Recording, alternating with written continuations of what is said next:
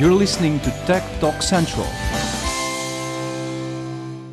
So this is Yannis Rizopoulos again for Tech Talk Central, and I'm glad to have with me Manolis Nikiforakis. He's a developer and he's a researcher, and he takes part in BattleHack. Hello, Manoli. Hello there. Tell us about your project under disguise up to now. Okay. Well, it's still in the early stage because I've met some guys here in the event.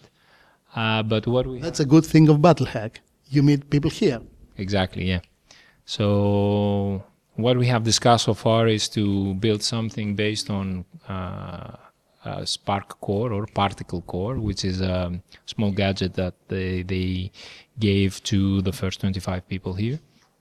So it's an Internet of Things device that connects over the Wi-Fi, and we wanted to combine that with the charity APIs. And what we have thought so far is that we could create a game like a Russian roulette or multiplayer. Without a bullet, I believe. Well, the bullet is going to be the charity. So the concept is that all players have to enter their PayPal account, and they press a button, and one of them is gonna have to donate some actual money to the charity. And do you believe in hackathons, really? I think they're cool. I think they're fun things to do. As a researcher and development, what would you want? What would I want? More hackathons to exist. Have you participated in other ones? Only a few, because we don't often get them in Greece and Athens. What was the main motive for you to take part in BattleHack? BattleHack has a strong reputation worldwide, so I was very curious to see how well organized the hackathon event looks like. And in how many of them, hackathons, have you participated up to now? Results, experience?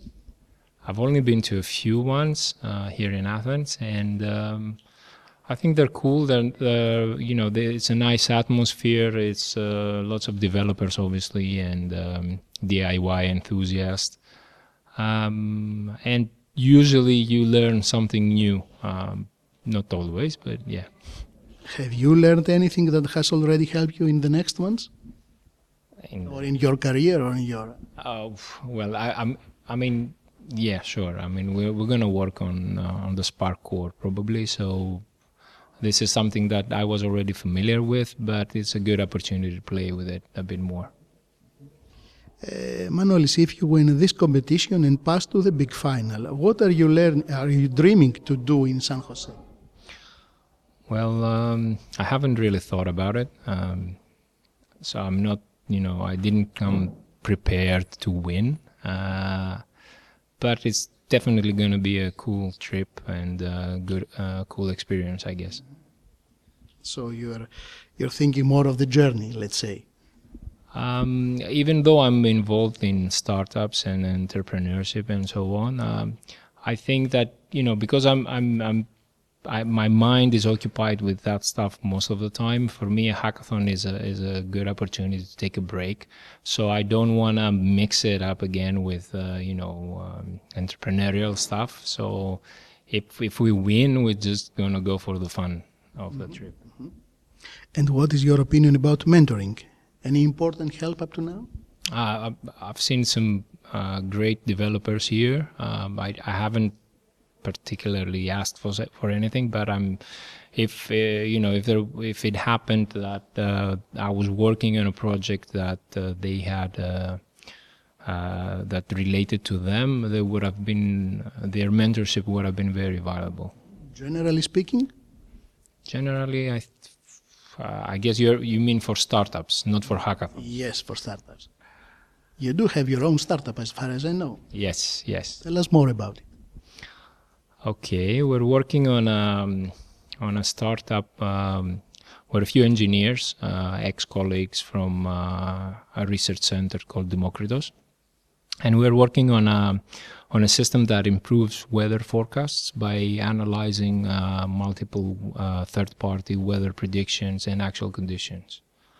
So we've been working on this as a side project for quite some time, but the last few months we have fully committed to it, and we are fundraising, but not from VCs, but we're taking advantage of our skills in European funding and research projects. You said funding. What is your opinion about funding opportunities in Greece and abroad? Well, obviously it's more difficult for Greek people to take advantage of what's available worldwide. I mean, it is possible, it's just more difficult because we're not familiar with the sport, let's say, and maybe entrepreneurship is in our culture, but startups is not yet.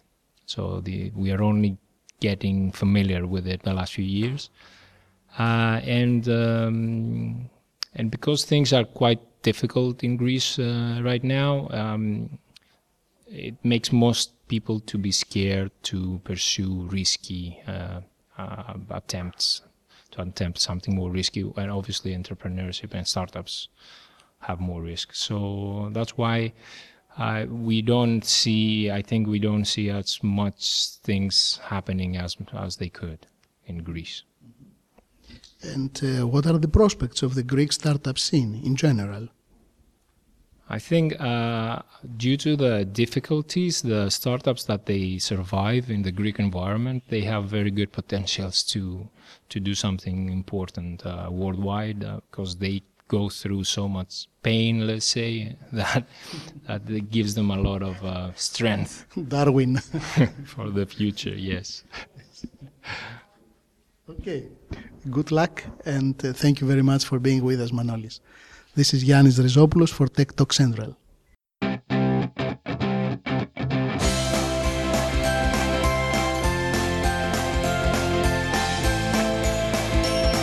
You're listening to Tech Talk Central.